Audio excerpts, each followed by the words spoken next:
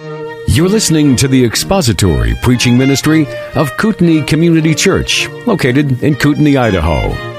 We pray that Christ is exalted and your spirit is blessed by the teaching of God's Word. For more information about Kootenai Church, please visit us online at kootenaichurch.org.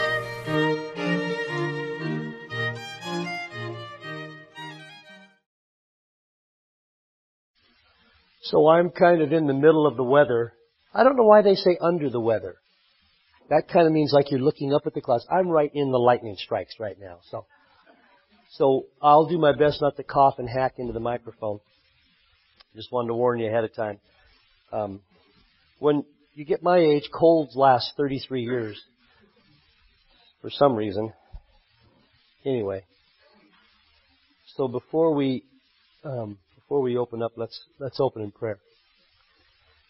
Father, we're thankful that you bring to us every day through the work of your Holy Spirit in our lives insight in how to live for Jesus Christ through your Word and through your direction.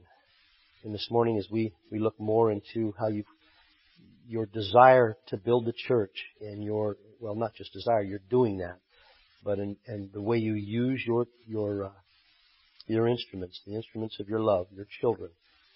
We want to be those instruments every day, that we might help you, cause you, be used by you, I should say, to further the influence of the Lord Jesus Christ in this world, to bring people into the church, those who would be of the saved. We thank you that we can be used by you to do this, and that all of us have an important and an effective ministry at your direction, the wise architect and master builder.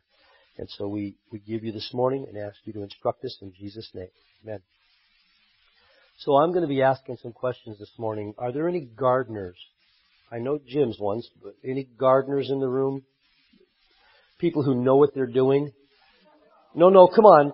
This is no time to be humble. Okay, got it. Okay, so I'll be asking you some questions. And they'll be easy for you if you know what you're doing. So, but I don't. I mean, when I plant stuff, basically what I'm doing is burying things. Are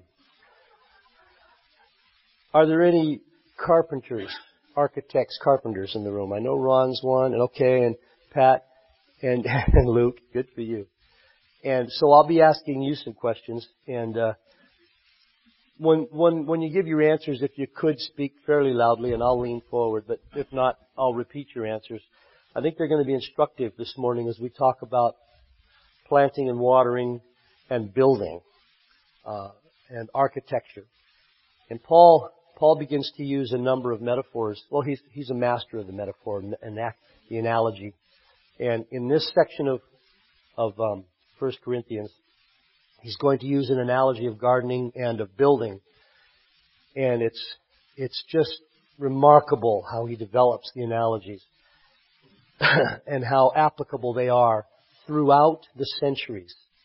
Because the way you plant today, in most cases, is identical to the way you planted 2,000 years ago, other than that there are mechanical means that can make it faster.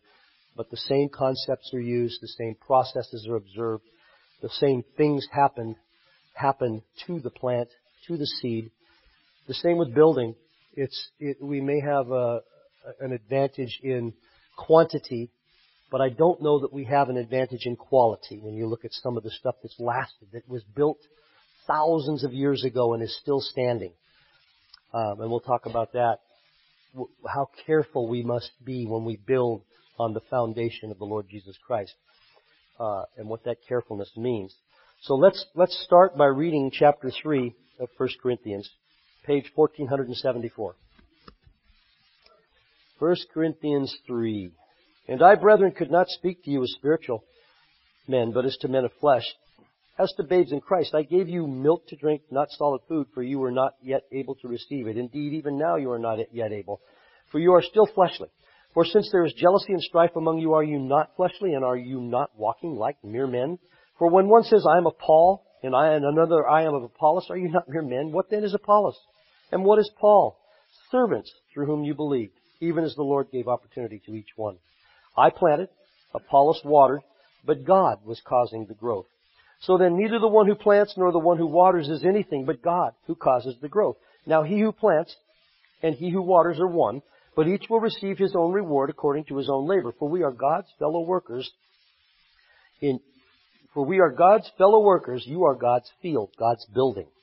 According to the grace of God which was given to me as a wise master builder, I laid a foundation and another is building upon it. But let each man be careful how he builds upon it. For no man can lay a foundation other than the one which is laid, that which is Jesus Christ. Now if any man builds upon the foundation with gold, silver, precious stones, wood, hay, straw, each man's work will become evident, for the day will show it, because it is to be revealed with fire. And the fire itself will test the quality of each man's work. If any man's work which he has built upon it remains, he shall receive a reward. If any man's work is burned up, he shall suffer loss, but he himself shall be saved, yet so as through fire. Do you not know that you are a temple of God, and that the Spirit of God dwells in you? If any man destroys the temple of God, God will destroy him. For the temple of God is holy, and that is what you are. Let no man deceive himself. If any man among you thinks that he is wise in this age, let him become foolish, that he may become wise. For the wisdom of this world is foolishness before God.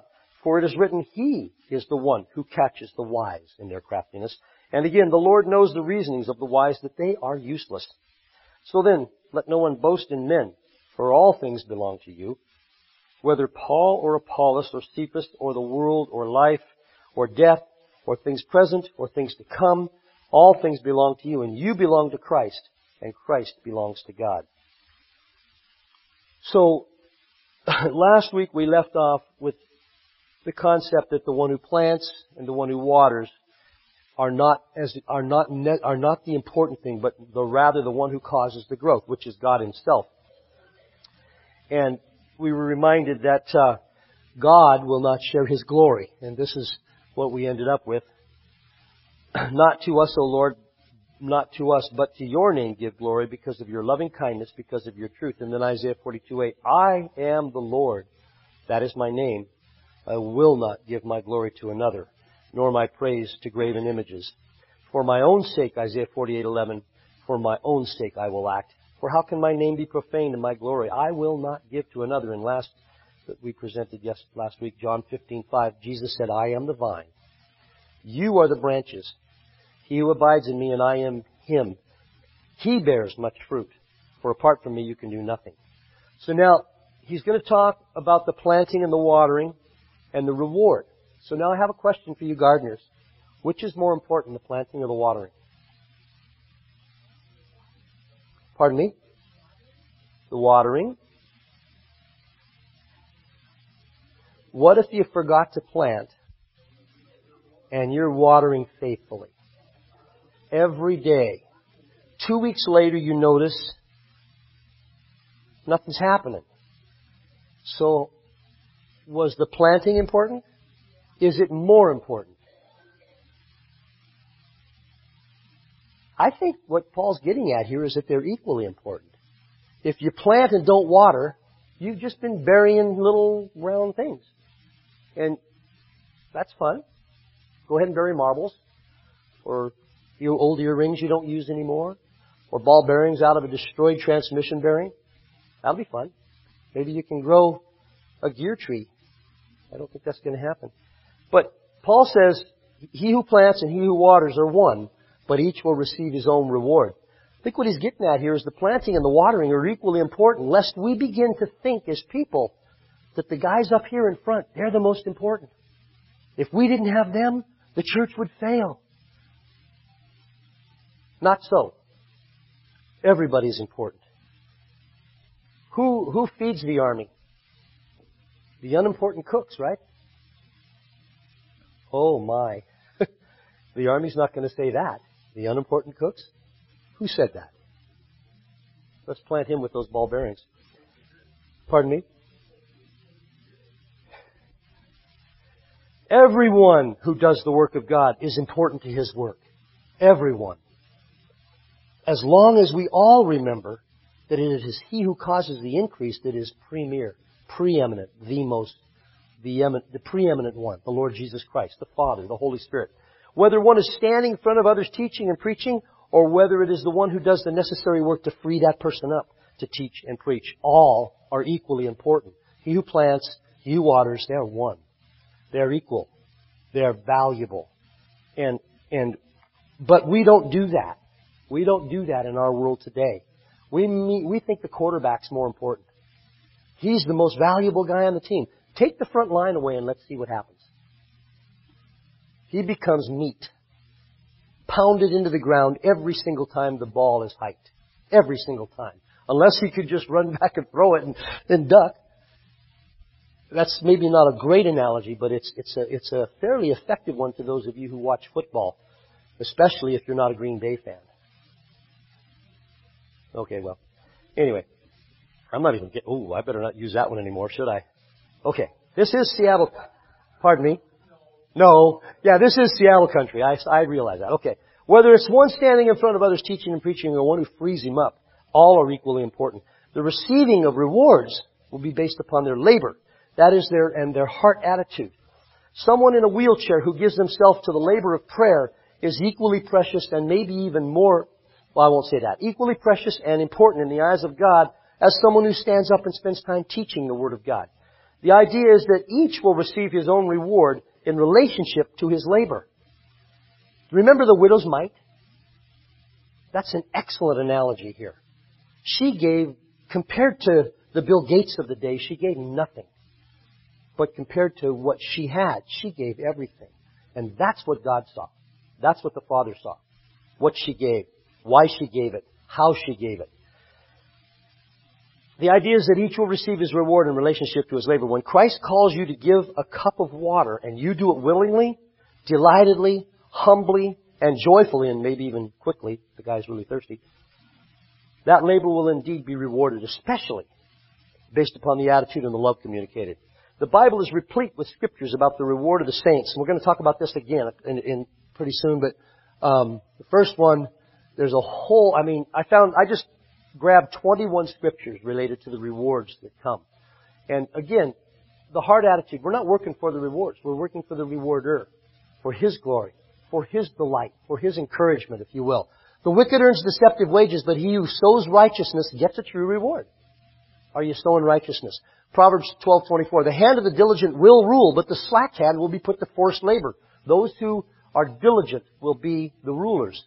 Jeremiah 17:9. The heart is more deceitful than all else and is desperately sick. Who can understand it? But the Lord, search the heart. I test the mind, even to give to each man according to his ways, according to the results of his deeds, according to the labor, according to what you put into it. And then Matthew 6:6. But you, when you pray that your computer will not act up in the middle of a presentation. Matthew 6:6. But you, when you pray, go into your inner room, close your door, and pray to your Father who is in secret. And your Father who sees what is done in secret will reward you. Attitude. Heart. His master said to him in Matthew 25:21, well done, good and faithful slave. You were faithful with a few things. Faithful with a few things. And I will put you in charge of many things. Enter into the joy of your master. I never really paid attention to that one over the years. Enter into the reward. Enter into the work. Enter into the household of your master. No, it says enter into the joy. You've made the master joyful. And he's saying enter into that joy. Luke 6:38. Give, and it will be given to you. They will pour it into your lap, a good measure, pressed down, shaken together, and running over. For by your standard of measure it will be measured to you in return. John 15:5. Again, I am the vine, you are the branches. He who abides in me and I in him, he bears much fruit. For apart from me you can do nothing. And then John 5:15-7. If you abide in me, live in and work through the Lord Jesus Christ. My words abide in you. Ask whatever you wish and it will be done for you. Romans 2:6. God, who will render to each person according to his deeds. A few more. 2 Corinthians 2:9. But just as it is written, things which eye has not seen, nor 1 Corinthians 2:9. Nor ear has not heard, and which have not entered into the heart of man, all that God has prepared for those who love him. I believe much of that he's talking about here as well. 1 Corinthians 9:24-25. Do you not know that those who run in a race all run, but only one receives the prize? Well, not today. But properly. properly, only one should receive the prize. Everybody gets a trophy nowadays. Everyone who competes in the games, run in such a way that you may win. Everyone who competes in the games exercises self-control in all things. They then do it to receive a perishable wreath, but we an imperishable. 1 Corinthians 15:58. Therefore, my beloved brethren, be steadfast, immovable, always abounding in the work of the Lord, knowing this is for our hope, that your toil is not in vain in the Lord. Galatians 6:9. Let us not lose heart in doing good, for in due time we will reap if we do not grow weary. Colossians 3:23 and 24. Whatever you do, do your work heartily, as for the Lord rather than for men, knowing that from the Lord you will receive the reward of the inheritance. It is the Lord Christ whom you serve. It's like He's reminding us what the reward is for. It's for the Lord Jesus Christ. And then the last one, I think that's the last one I have. 1 Thessalonians 2:19. For who is our hope or joy or our crown of exaltation? Is it not even you? In the presence of our Lord Jesus Christ that is coming? I guess I have one more. And we'll finish up on rewards with this for the time being. 2 Timothy 4:8. In the future there is laid up for me the crown of righteousness, which the righteous judge, the Lord, the righteous judge, will award to me on that day. And not only to me, but also to all who have loved His appearing. Do you love His appearing? Are you looking for it? Looking forward to it? Even if it was today? The older you get, and that's an interesting thing. I always heard that in my young life years ago as a young Christian. I didn't recognize really what that meant when I was in my 30s, 20s. But the older I get, the more excited I am about the return of the Lord Jesus Christ. It's going to be a glorious thing. He will receive all the praise He has deserved for 6 millennia. He has deserved it, and He hasn't forced it, but He deserves it. Hebrews 11:6. And without faith it is impossible to please Him. For he who comes to God must believe that He is, and that He is a rewarder of those who seek Him. James 1:12. Blessed is the man who perseveres under trial, for once he has been approved, he will receive a reward, the crown of life, which the Lord has promised to those who love Him. 1 Peter 5:4. And when the chief shepherd appears, you will receive the unfading crown of glory. 1 Peter 5:6. Therefore humble yourselves under the mighty hand of God, that He may exalt you at the proper time. And Revelation 2:10. Do not fear what you are about to suffer. Behold, the devil is about to cast some of you into prison, so that you will be tested, and you will have tribulation for 10 days. But be faithful until death, and I will give you the crown of life, said the Lord Jesus Christ to those who would go through difficult times. Our God is not a pauper with nothing to give to His faithful children. The fact is, the rewards and blessings that He has waiting for us far exceed anything we can imagine, and far exceed the troubles and the difficulties we've gone through here. Do you believe that? He said so. Has He ever been wrong? He's never been wrong. Track records are important. Scripture is important. We deserve nothing, and yet He has prepared for us everything. The rewards are given according to the labor. Note that. They are not given according to gifts, talent, or success, especially in the terms that man defines success. God always rewards the heart. He rewards the effort, the diligence, and the love that is put into the work that He has given us. I'm convinced that He is as delighted with the efforts of a mother diligently and lovingly training her children as He is with the powerful and influential standing in front of millions with their great oratory. Maybe if the heart is wrong with that person, He is more delighted with the mother. If that mother puts loving effort into the faithful rearing of her children to serve the eternal God, He will return great reward for that. While the loudspeaker in front of millions, especially if his speaking is the result of some gift that God has bestowed upon him, but is not attended by love and faithfulness, he will receive very little. One commentator said this: the faithful, laborious minister or missionary who labors in obscurity and without apparent fruit will meet a reward far beyond that of those who, with less self-denial and effort, are made the instruments of great results. What that commentator was saying is the person who pours himself into the work that Jesus has called him to, and his work seems to have met with no earthly definition of success and result, will receive far more reward than someone who was given a gift of whatever, oratory, teaching, and with far less effort and far less devotion, far less humility, put himself into it and had what appeared to be great success. When you look at some of the televangelists, some of these churches that are, and I'm not denigrating, it's not wrong to be a big church. If it's in service to the Lord, if the scriptures are faithfully taught, I don't care if the body is 3 or 30,000. That will be rewarded. But when it's just a numbers thing, we're bigger, we're better, it means nothing to the Father. It means nothing to the Father.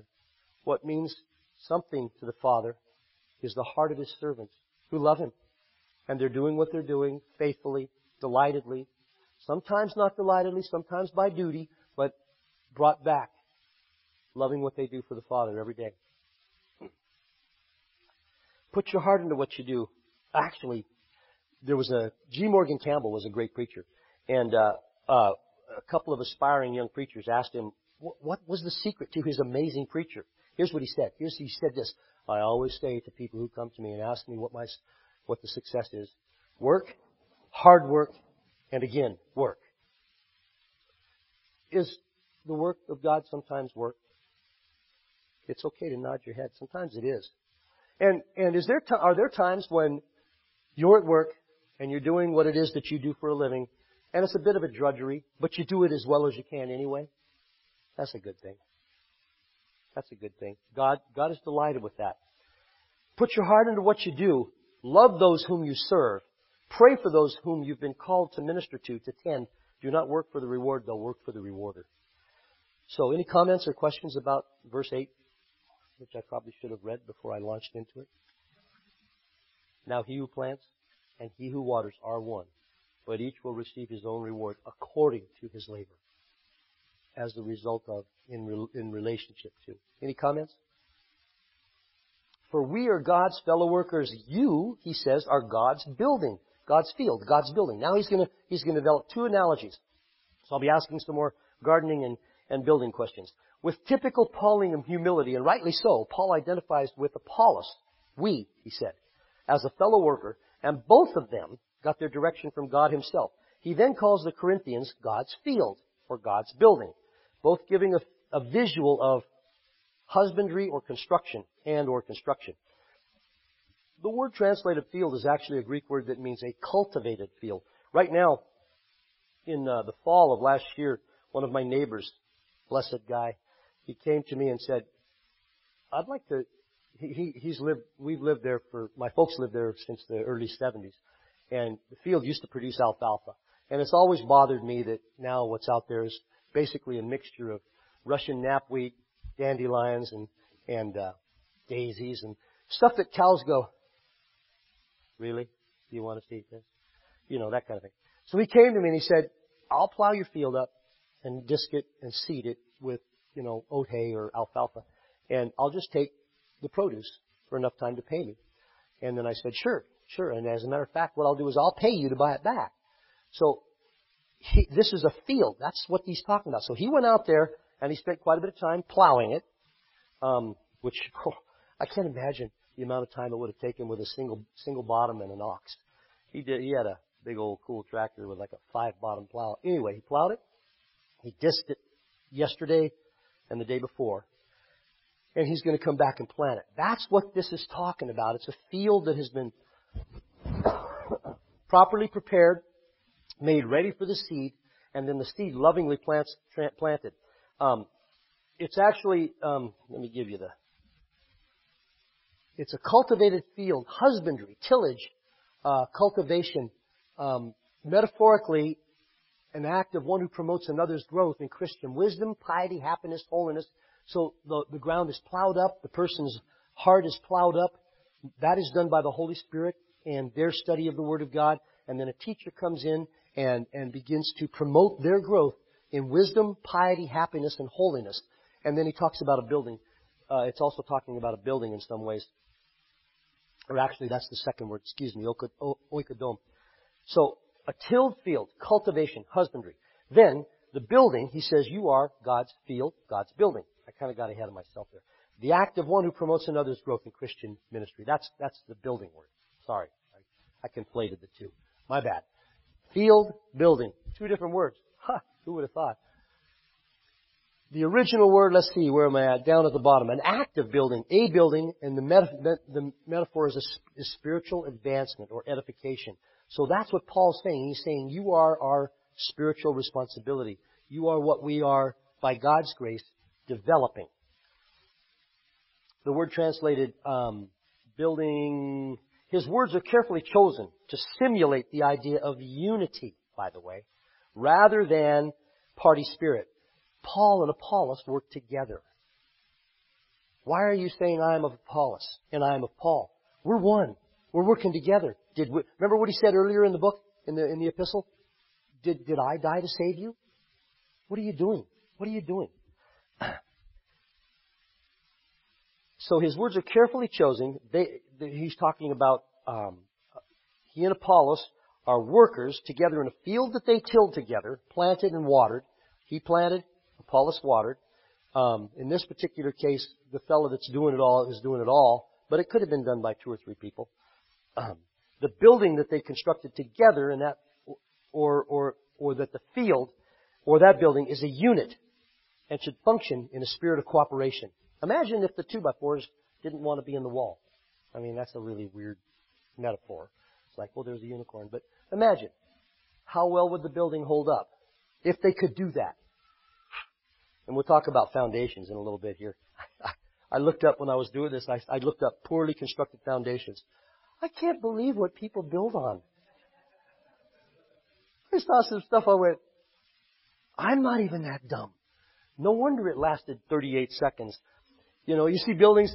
Now, the Leaning Tower of Pisa has got nothing on some of these. I mean, that's not leaning. Leaning is when you walk into the house and you can go like this and lean on the floor. Yeah, it was really cool. Not cool if you're a builder. Probably you guys, some of you builders, if you look at that, you'd have had an apoplexy. Okay, so one modern church commentator put this. He talked about this way. He said this: I belong to Paul, quote. I belong to Apollos, quote. Familiar cries in a world of high-tech religion see huge Sunday crowds squint under the glare of spotlights as their preachers dazzle millions of electronic viewers with wisdom and rhetorical charm. Over here, the Christian public admire TV evangelists and big-time clergy. Well, I like to listen to, he's okay, but I like fill in the blank. Yes, everyone has their favorite preacher nowadays. In spite of all the notorious hucksters, preaching religion is in. The result? An increasingly fragmented churches. I belong to Paul and you don't. It's enough to make Corinth look tame by comparison. And I haven't spent any time, I don't have a television, but from what I understand, when you go on, they're still there. I remember when I was a kid and I used to work in a motel with my grandmother here and make beds and stuff. During the time we were making them, we would turn on the TV and I would make the beds and sweep the floors and vacuum the floors. And we would watch some of the stupid soap operas. Even at 10, I knew soap operas were dumb. But Grandma, really? You know? But we would turn on, and sometimes the channel would go to a preacher. And I don't remember their names. This was like 50 years ago. But there were rooms full of people listening to them. I didn't know at the time, looking back later, that these were hucksters. They were the kind who would send you a handkerchief that they'd sweat it into, and it's supposed to cure you of something, but you got to send them $20 first. That's the hucksters he's talking about. So, and he said it's enough to make Corinth look tame by comparison. Now, Paul does not intend here to give the idea that the Corinthians were his project. Have you ever felt like that? Somebody had made you their project. They were going to fix you. Husbands do that to wives all the time. At least I know this husband has done that. If I could just get her to be this way or just get her to be that way, life would be zingingly wonderful. Oh my. Actually, one man put it this way. He said, if both of you were the same, one of you would be unnecessary. Why would I want to create a clone of myself? And I finally learned not to, but they were not his project. Far from that. He continually refers to the Corinthians as his brethren and his beloved. When it is our privilege to work in God's field, the church, we must till it with love, compassion, and care. Especially individual love, compassion, and care. People should never feel as though they are a project of ours. We are brothers and sisters in Christ, and each of us carries our own load in building, if you will, the church of God. Now we know that God builds His own church, but He does use human instruments in the accomplishment of that. Let's not just be hammer swingers or plows. The picture actually is much softer and brings it with it the idea of loving care. And indeed, that is just what Christ did when He came to this earth. He did not come down to finish another project the Father had assigned Him. He came down to serve, as it says in the Gospel of Mark. Mark chapter 10, verse 45. For even the Son of Man did not come to be served, but to serve, diakonos, the working about in such a manner that He stirred up dust by virtue of His activity in service of the ones He came to serve. He came to serve and to give His life a ransom for many. That's not a project. That's a beloved. Any comments about verse 9? We are God's fellow workers. You are God's field, God's building, as he starts this analogy. Okay. So then verse 10, according to the grace of God which is given to me, like a wise master builder, I laid a foundation, and another is building on it. But each man must be careful how he builds on it. So Paul says, I laid the foundation, and another is building on it. Apollos was their pastor. He was building on it. Please, he's saying, okay, I laid the foundation. Foundations, you're going to see what he's talking about here. He's going to say the foundation is what is important. First of all, it was the God who gives the growth in the garden. Now in the building, it's the foundation. We're going to find out who, not what, but who the foundation is.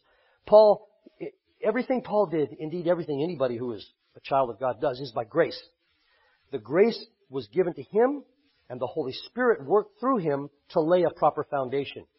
The foundation is directly underneath what we have in the writings of the Gospels, Paul, Peter, and the other apostles. That foundation, it isn't the Bible, is it? It is actually the person of the Lord Jesus Christ himself. There's all kinds of good ethical teachings out there. You can get even from Stanford University, I think. I'm getting ahead of myself. So that foundation is the Lord Jesus Christ himself. Those who come after, whether it was the Corinthians, the Ephesians, the Thessalonians, or us, must build upon that foundation with care. The word translated careful comes from a Greek word that has the idea of discerning. To see, to be possessed of sight and have the power of seeing, to perceive by the use of the eyes. It's like what you have to do when you're driving in traffic in Spokane. Or I've driven through Denver. I understand New York City's bad, but last time I was there I was 5. They wouldn't let me drive. But I've driven through Denver and I've driven through Los Angeles. That was terrifying. And I was careful. I paid very close attention to make sure every decision I made driving at that time wouldn't land us in front of something else that was going to try to kill us. So the idea it has the idea of discerning and being able to take proper action based upon what one sees. So when you're building on the foundation of the Lord Jesus Christ, you need to be discerning so that you take proper action to build properly on the foundation of the Lord Jesus Christ. That means it has to be in comport with His teachings, in comport with His person, with His goals, with His ideas, not our own. Paul is cautioning, actually it's not a word just about studying or thinking, but rather living. It's a word about living, how you live out the decisions you make. Paul is cautioning his hearers to make proper use, I hate to use that word use, to make use of the Lord Jesus Christ. I don't mean it in a demeaning or utilitarian sort of way, but as we're building on the foundation, make proper use of the foundation itself, the Lord Jesus Christ, in the sense that when we build upon the teachings of the Christ and the apostles, we must pay close attention to what they taught, lest we stray from that teaching. That's the concern. Now, of course, nobody strays from the teaching of Jesus Christ and the apostles. Actually, it's the opposite. Most do. Wide is the road, and many are thereon. And it should be a heaviness on us that happens. But he says, be careful in how you build. If a carpenter does not follow the blueprint, he will end up with something the owner and the architect never intended.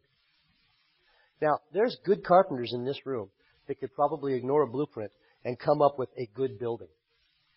But if they ignored the blueprint, what the owner paid for to have built, the beams are going to be in different places, or maybe there won't be open ceilings. Maybe the vaulted ceilings that he had planned are not there. But the room's nice. It's okay.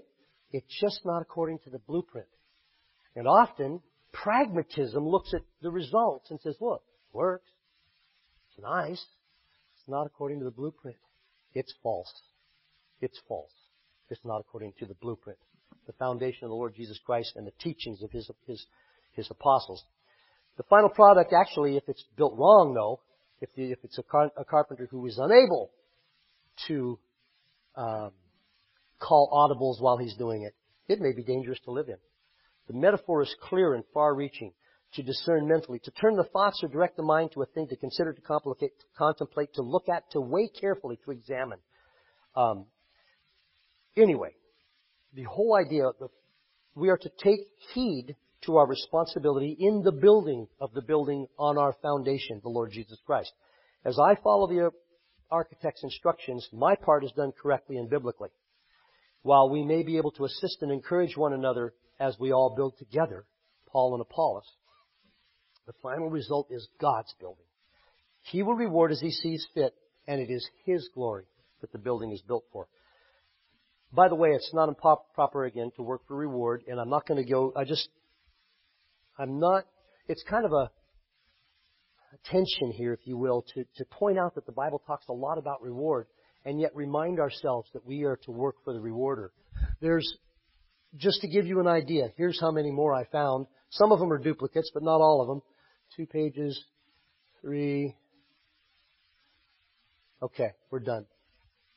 The Father gives us, again, He is rich beyond measure, and He wants to give to His children rewards that will delight them, but that will give glory to Him. That's what we're working for, to give glory to Him. Do you not know that those who run a race, all run, but only one receives the prize?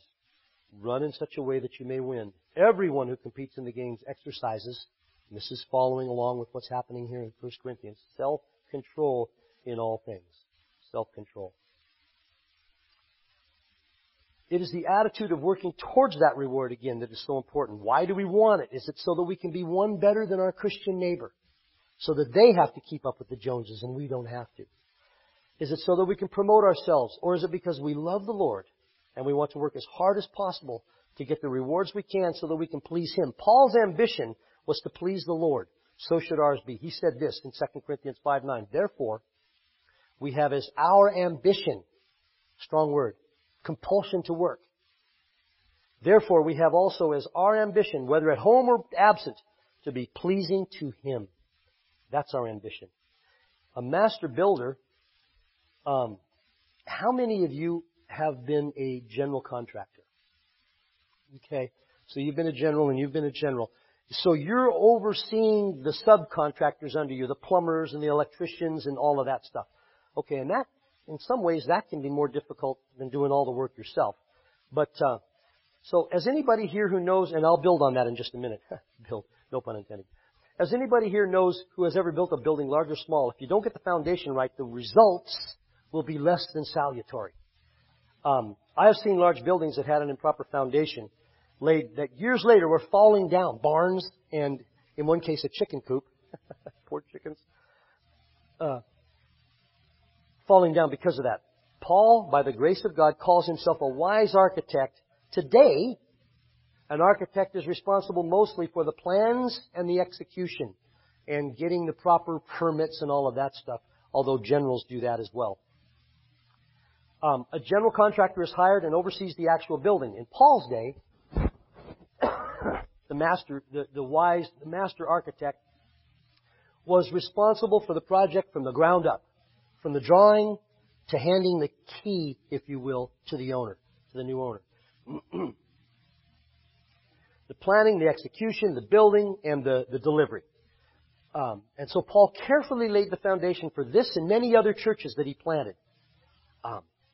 That foundation was the Lord Jesus Christ Himself. Lest we assume this only means the teachings of the Savior, we are reminded that the second person of the Trinity sent the Holy Spirit to indwell all believers. That's part of the building, part of the activity that goes on in the building. It's part of the foundation, if you will. When one is truly and wonderfully saved, he is indwelt by the author of the words of Jesus. Remember, I talked about this before. Wouldn't it be wonderful to have the author of the Constitution standing next to us? Well, here's what we debated. Here's how we came to this conclusion. We have the author of the Word of God indwelling us. And so it's not just the words of the Scripture we turn to, but the author as well, based on the words of Scripture. This foundation is perfect and cannot be improved upon. It cannot be improved upon, no matter how many TV hours you have. Teachers of the Bible would do well to stick with that, to stick with the Lord Jesus Christ as the foundation, and not the pragmatic methods that are used today, seeker-sensitive and all of these things that we think are what God intended for us to do as a church body whole, if you will. The foundation is perfect and cannot be improved upon. I'll say it again. Not because of pragmatism, but because of righteousness.